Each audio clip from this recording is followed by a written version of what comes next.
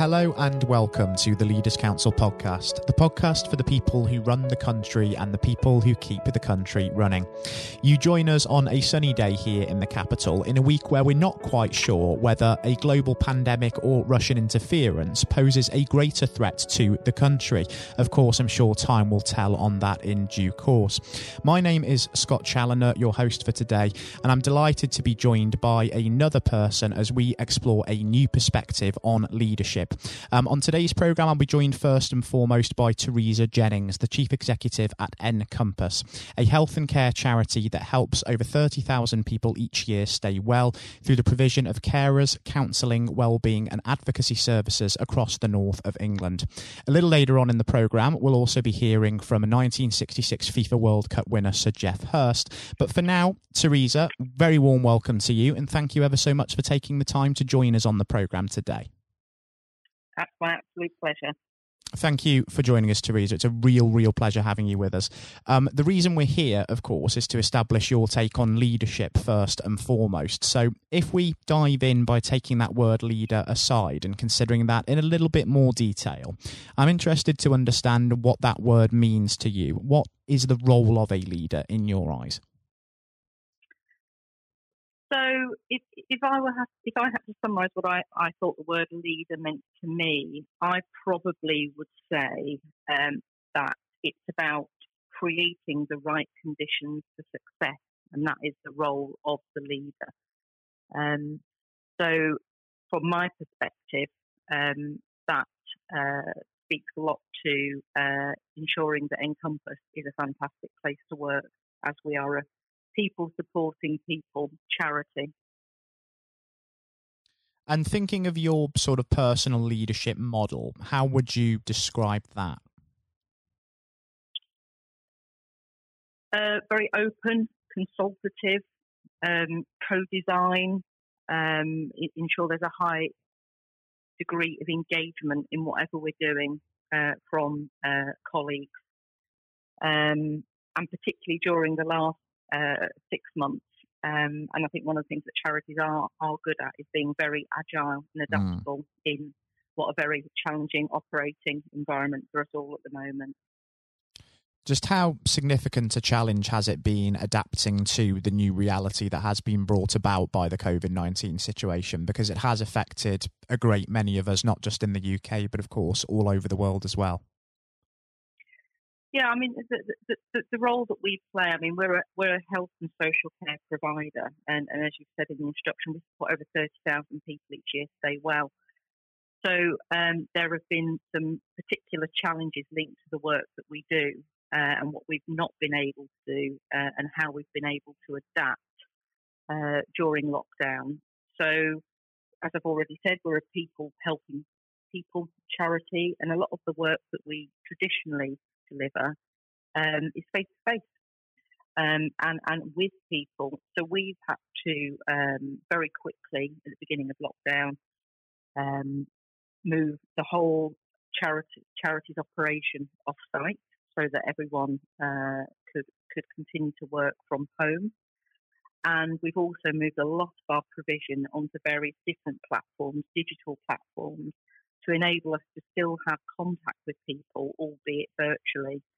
So the only bit that we haven't been able to do is that real sort of face-to-face work. But as restrictions start to get eased, we're hoping some of those things will start to become easier for us.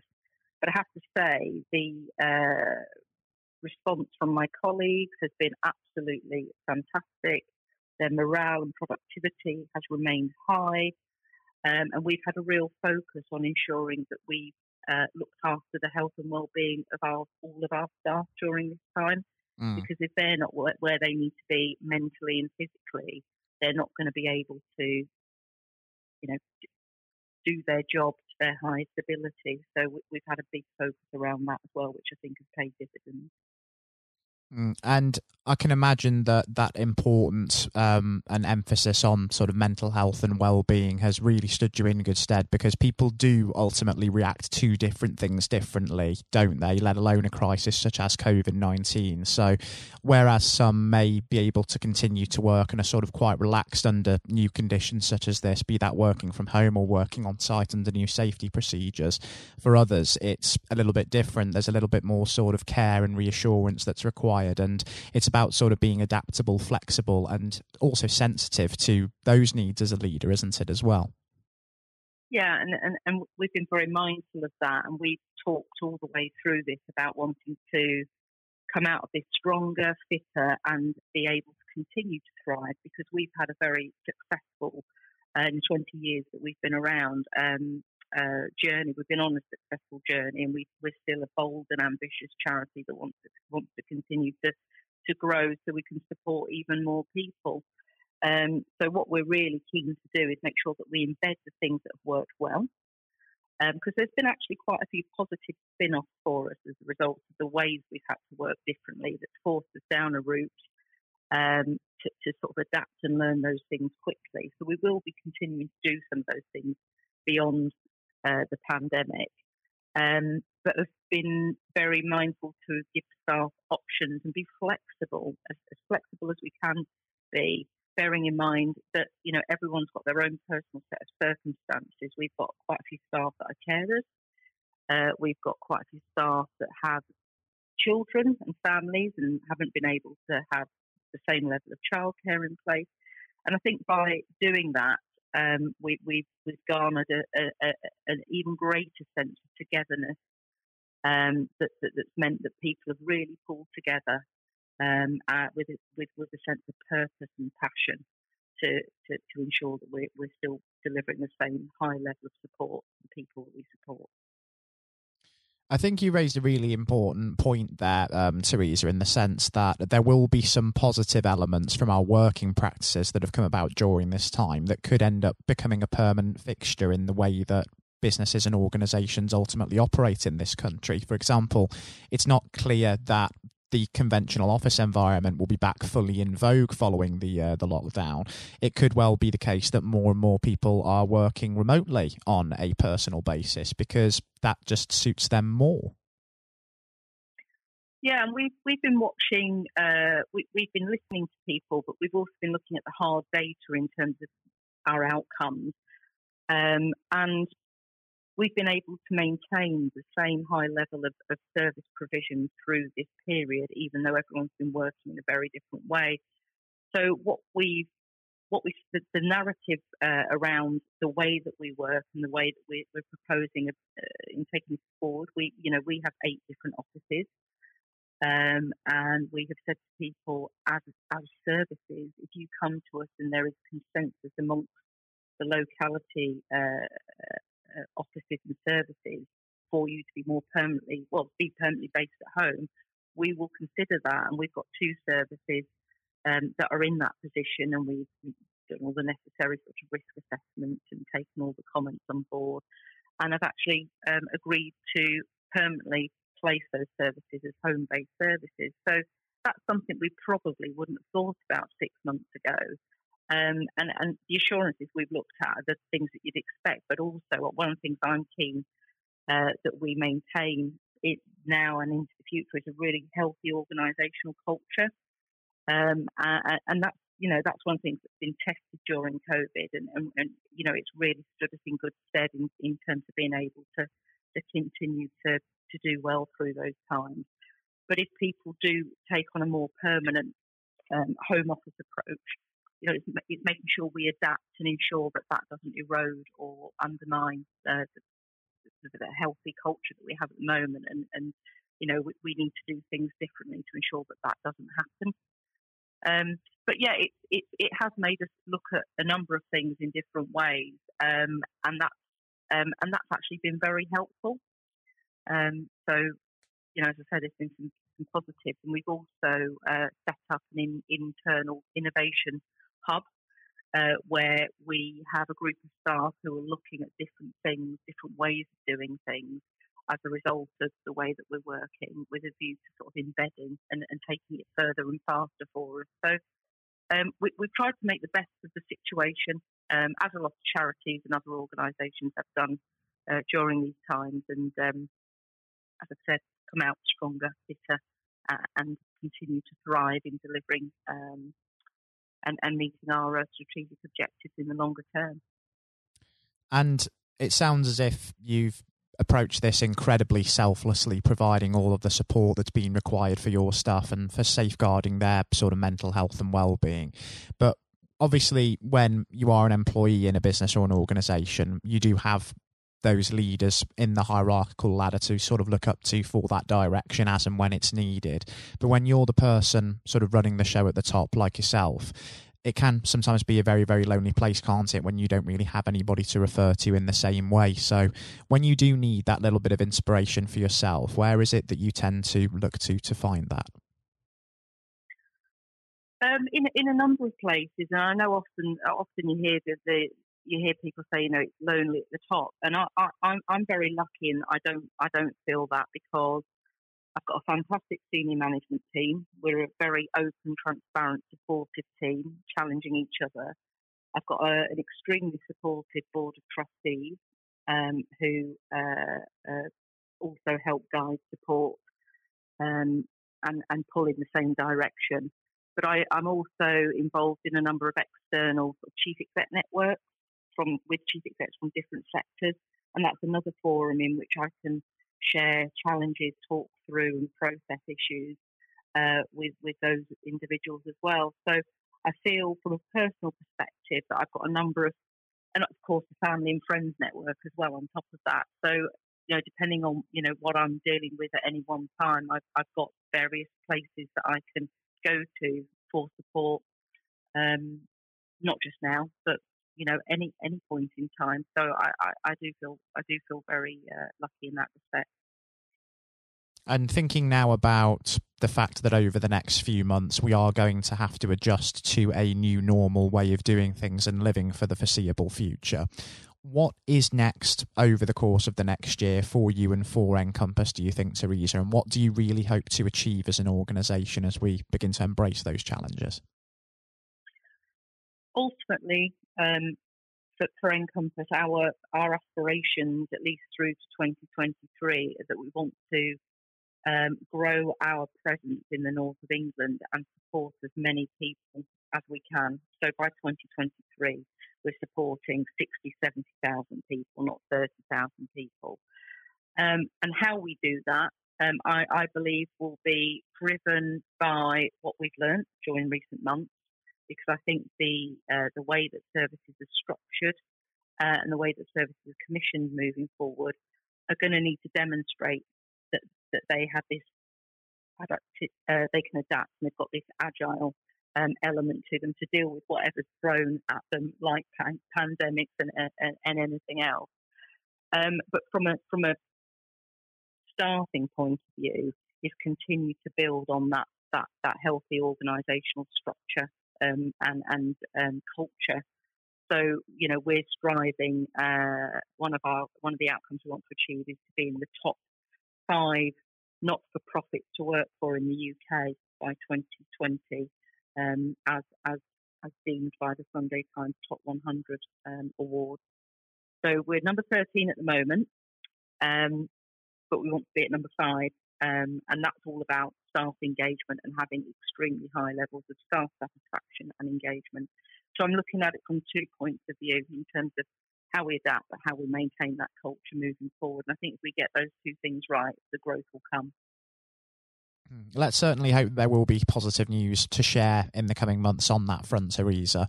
And just because, of course, we're only at a point where we can just speculate on what the future might bring, I think it would be wonderful to catch up and have you back on the show in future just to see how things are getting on a few months down the line. That would be wonderful. Yep, I'd be more than happy to do that.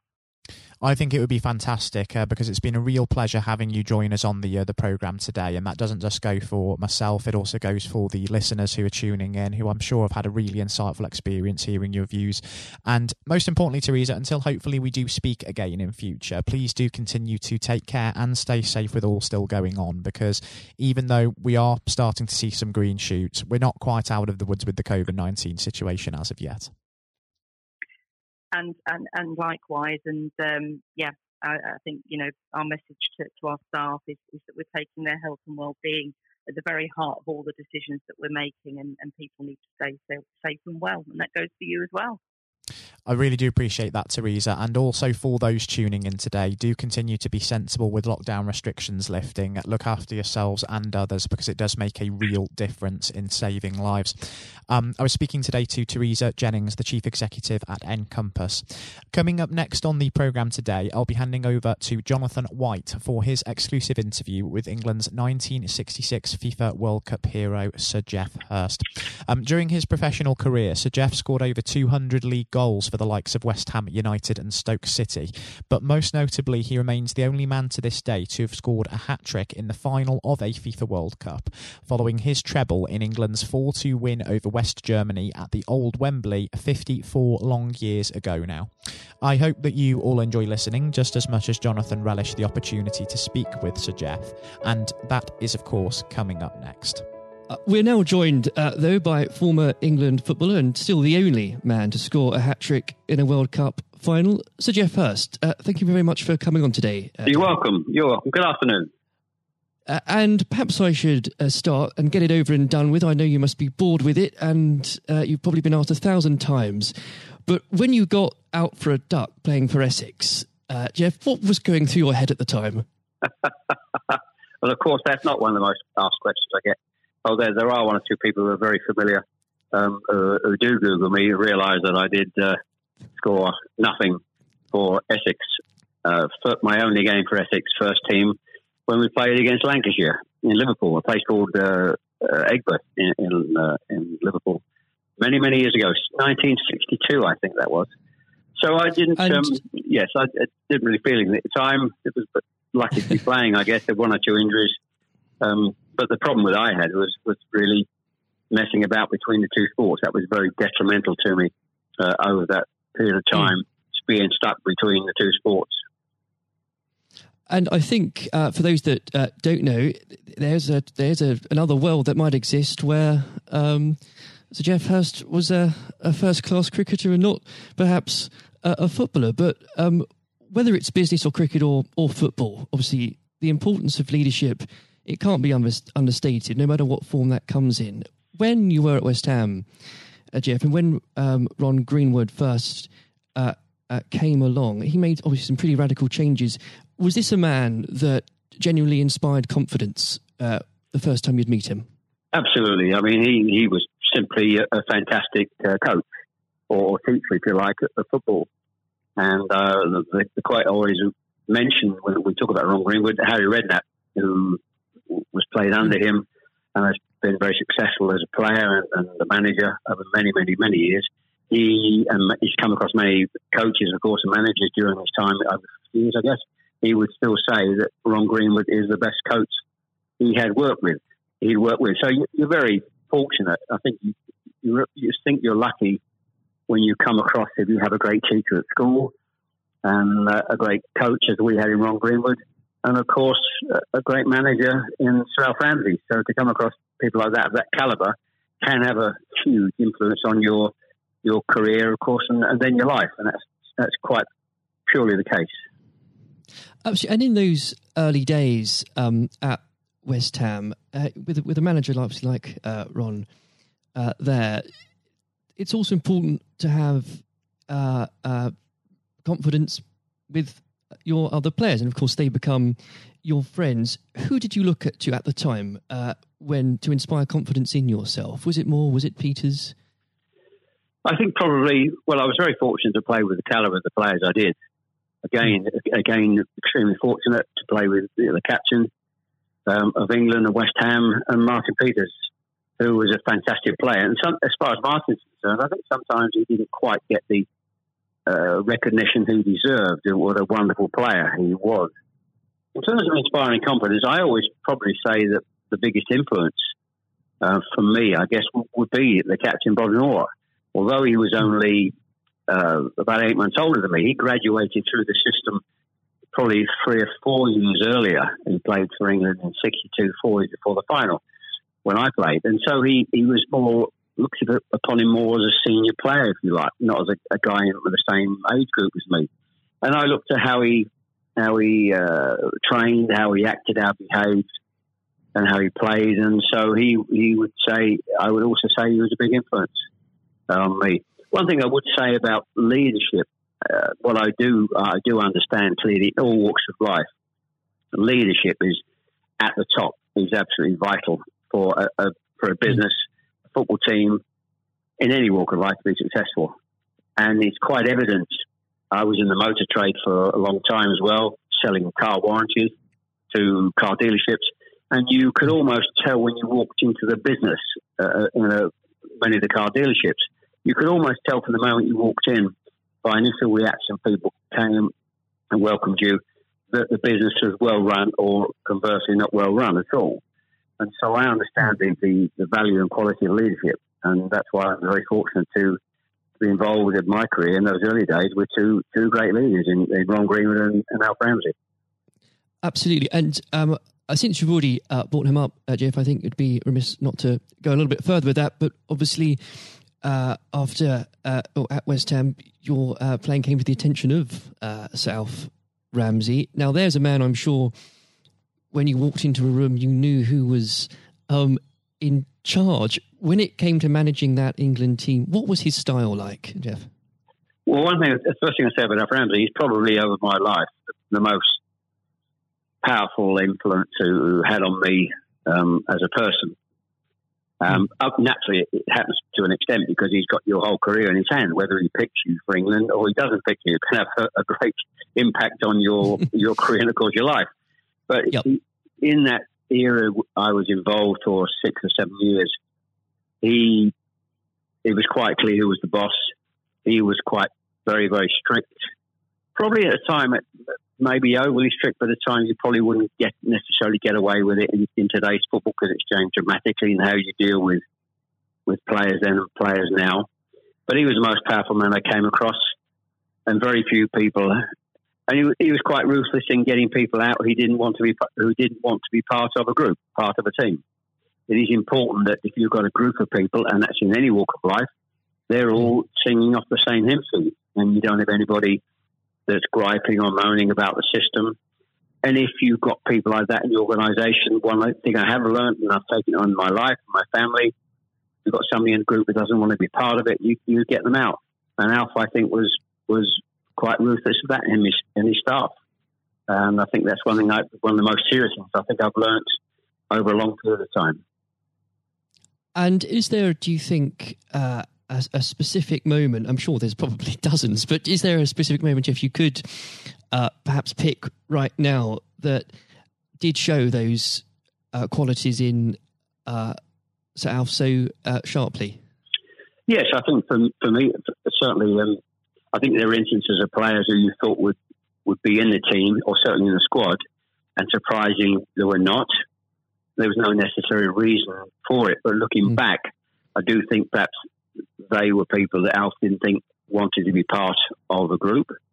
So that's for me. In terms of my personal view, I think that it looked prior to the World Cup that I was going to be playing in it. Only a few games before I was playing, and I played with Jimmy Greaves in a game against Yugoslavia only a couple of months before the final. And it looked at that stage as if I was going to be playing in the team. But in a couple of more friendly games before the final in Poland and Norway, I think, and Denmark, I played 2 of the 4 games, and I probably didn't quite replicate my form that I'd been showing at West Ham and in the early couple of games for England. And he left me out in the first game of the World Cup against Uruguay. He started off with Jimmy Greaves and Roger Hunt. So I had an impact of thinking at that stage I was going to play and didn't start because of just a lack of form. I didn't play quite well enough to justify my position. And somewhat fortuitously, I only got back in the team because of a nasty gash to shin on Jimmy Greaves' leg. And I think what you've said there, Jeff, actually does sum that up really well. And more than that, whilst it's important to have that someone in charge with those qualities, it's almost useless if there isn't a strong and unified team behind them. And there really must have been moments, Jeff, maybe there weren't, but let us know, in that 66 competition, the prolonged pressure on all of you, the weight of a nation, did it get to you? Oh, not for me personally, no. I think, and I don't, not for me, not for a second. I think I was just happy to be involved in the squad initially. Not at all. You're not aware of the magnitude of the occasion, really, looking back out. So I never really felt, people talk about pressure a lot, and it's there, and players talk about it in life.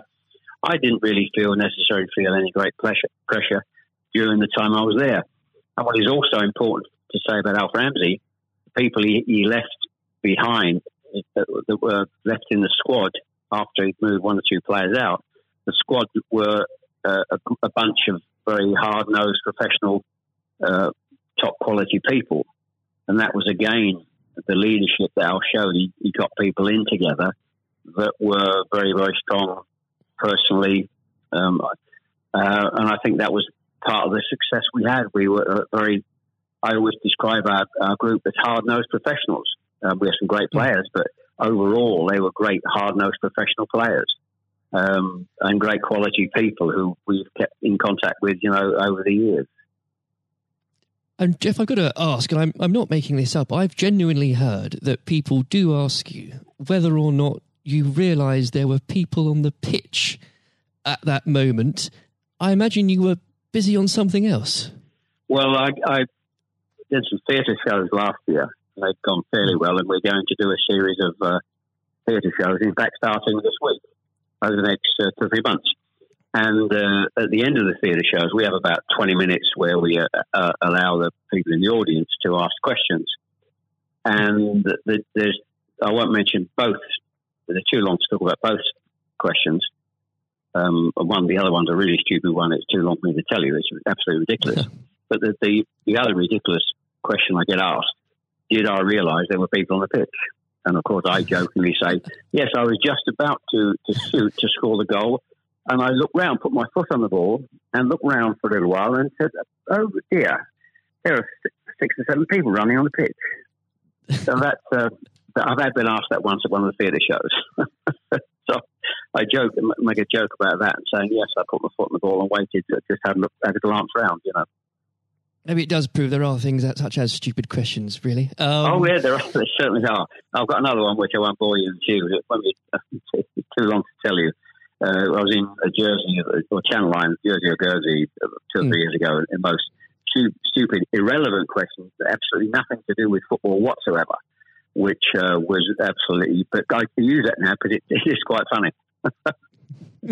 Well, maybe another time then, but we... well, you want me? I can tell you if you want. You got time? I can tell you if you want. Jeff, go on. Go. I think it would be silly if I said no at this point. Okay, so I was doing at a dinner in the Channel Lines, 300 or 400 people, black tie dinner, guest of honour. On this occasion, I was speaking for about 20 minutes, then allowing questions from the audience at the end of the evening. And there was usual football questions, and then all of a sudden I heard somebody at the back who asked a question. I didn't quite hear what he said. He didn't have the microphone with him, so I said, I didn't hear what he said. Can you please give this chap the microphone so I can hear clearly what he said?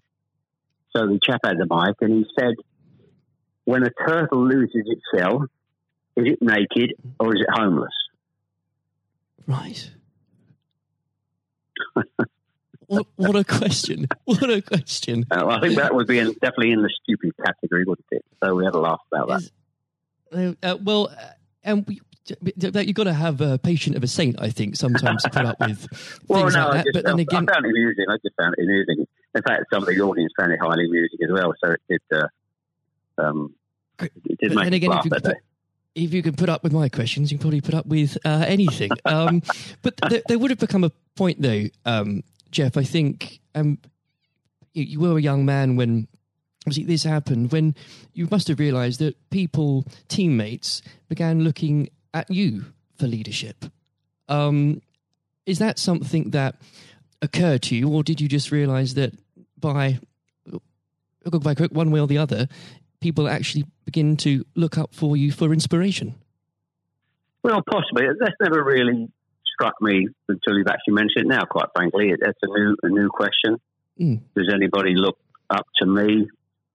I'm sure perhaps there are people who pay you compliments of fans of West Ham and Stoke, and of course England fans who I think probably it would be very immodest of me to suggest that I felt that somebody was looking to me for inspiration. You don't have to, but I will. It's okay for a third party to do it. Perhaps that may have been the case over the years. People look at you and maybe it has a helpful effect. But I do think you how you behave and set examples on and off the pitches, people must realise that has an influence. How you react and behave to situations on and off the field surely probably has an impact to younger players coming into the team latterly. And with that, looking at football today, is there anybody that you think particularly on the field or the sidelines that strikes you as someone with those qualities that you could identify in a natural leader? Well, current players, you mean? Oh, players, managers, anybody that you look to today, really? Well, I think some of the outstanding. I think the best example about a leader at the moment is Klopp at Liverpool. He has been absolutely fantastic to acquire the players and get them to their attitude is absolutely fantastic. They're great players, but there's more than just being good players in football. It is have a good player with a fantastic attitude, and their willingness to work for each other and the team is absolutely outstanding. Hence these unbelievable results. There are, and the great players not always succeed as individuals, or probably even certainly as a team if you haven't got the right attitude alongside it. And they're probably, and that comes through the leadership. That's not just luck. Absolutely. That's absolute leadership. He'd be the best example, of course, in football terms today. Easily. And of course, but going back not that long ago, Alex Ferguson is just absolutely. You've got to take him as the first example, because Klopp's only done this over a period of time, a short period of time. But if you look at the 26, 27 years that Alex Ferguson did with Manchester United, and subsequently since he's gone, how they are not doing so well. He's the best example of management we've probably ever seen, and I don't think anybody will see the like of that kind of leadership again. It's absolutely astonishing. And do you think, could you imagine Sir Alf or even Ron Greenwood managing teams today? Yes, I think so. I think yes, no question at all. I think Ron Greenwood. Yeah, well, the answer, straightforward answer is yes. Good answer. The straightforward answer is yes. I can elaborate as much as you want, but the straight answer is absolutely categorically yes. And with and I know if we could talk about this probably for the next hour or so, but I'm conscious of the time. Looking back through your playing career, perhaps especially your time for England, who was it that struck you more than anyone else on the pitch that displayed qualities of not just leadership but companionship and level-headedness that you think that have stuck with you all these years later? Well, I think I was very fortunate, and I wouldn't pick any one player out. I think looking at so many. Yeah, so many. And that's why we were successful, because we had so many showing all those qualities that you just mentioned throughout the team. I think that was outstanding, and it's an opportunity to talk about all of them in that breath. And there was nobody, and going back from an earlier question for me, all hard-nosed professionals, good teammates, good socially, and that's why we kept in touch with each other on our golf days every year up until about 5 years ago. Of course, with the sadly dwindling numbers, we still got on. Our wives got on all together all those years later. It didn't just finish after '66. That reunion, that camaraderie, that team spirit, getting on with each other lasted for a long time. And I wouldn't, when you put those questions and how you categorise those, I would pick every one of the 11 players who you put in that category that were like that. There was nobody else. They were all outstanding. And I think that was a big part. I can't stress how big a part that was. And I've said that many times, for the success of the team. We had some great players. We had some great players, of course. But without the attitude alongside that, going back to an earlier question, we wouldn't have been as ultimately as successful. Exactly. Without that, the whole will never be greater than the sum of its parts. But with it, yes, the word is team. The word is team. Absolutely. And I always use the word team when I talk. Sometimes together, everyone achieves more, and that's the same in any walk of life. That's fundamental. And lastly, Jeff, looking if you were to give advice, and whether this is in sport or business or indeed any other walk of life, what would you identify, if you can, as the key tenet that you can't go without in terms of leading a team, no matter what that team is? Single-mindedness, dedication to the job, thinking about that role, that job in leadership all the time. It's a huge part of your life. I don't think you can switch off when you're in business at the top level or sport at the top level. You may, have a couple of weeks holiday, but I'm even sure if these top managers and leaders in all walks of life are away on holiday on a beach somewhere warm, I'm sure they will not switch off for 2 weeks and completely not think about their role as the boss of an organisation. And I think you're completely focused. You're always thinking about things, thinking about improvements, and it's just dedication and tuning your life to being successful. Excellent. Well, Jeff, on that point, thank you very much for joining us today. You're welcome. Nice to have a talk about this and just go over the past and just refresh my own memory about the quality of the players I grew up with. Excellent. Another time, it would be great to talk again. Thank you, Jonathan. Thank you. This has been the Leaders Council podcast. Thank you for celebrating excellence in leadership with us. I've been your host, Scott Challoner. Until next time, goodbye. Thank you for listening to our podcast.